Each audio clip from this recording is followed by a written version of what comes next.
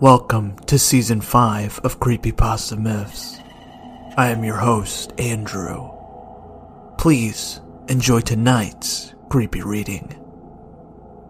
Let's begin.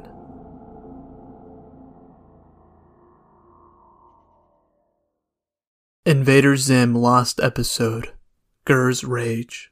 Written by Anonymous. Today I got a DVD of all Invader Zim episodes at a garage sale. Cool, right? Well, you're wrong. They seemed generous to give me the disc, but they had that look like they were relieved of getting rid of it. Does anyone else find that strange? Anyways, I went back to my house. I watched all the episodes, but then I saw another episode. Must have been an unfinished episode because the intro, there was no music. I thought, however, there was audio in the episode itself. Gur was eating a taco as usual, but Zim snatched the taco and shouted at Gur. He said to never bring smelly human food in the base. Ever. I thought Gur would ignore him as usual, but I was wrong about that too. Gur's eyes turned red and evil music was playing, and Gur busted open the front door and walked out without his disguise. Gur went to Dib's house. As usual, Dib wanted to manipulate Gur, but he was standing still, as if he was ignoring him. Gur came closer to the screen, and it cut to Dib, terrified. Gur was tearing out Dib's organs and put them in a taco shell. Gur went over to Professor Membrane's lab and knocked over every machine and test tube, causing a fire. The fire was photorealistic. Professor Membrane shouted, "It's a disaster!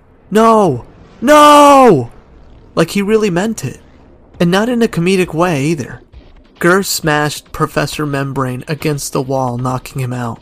Gur ripped out his liver and also stuffed it in the taco shell. He looked upstairs. I knew who he was going to kill next. Gur flew over to Gaz's room.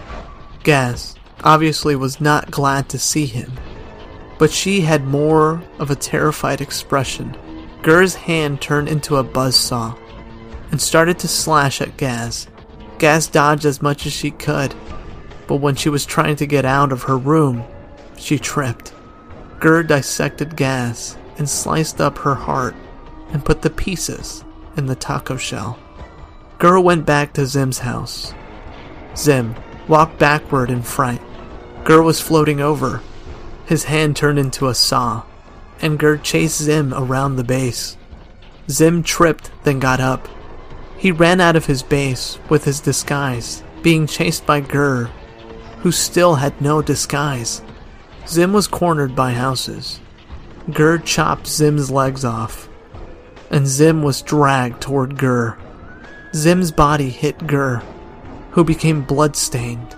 Gur then chopped up Zim and put his pieces in the taco shell, which became a taco with legs, arms, and all sorts of bodies in it. Gur started to eat the taco, and he walked back to the base. I haven't looked at Invader Zim the same way, ever, again.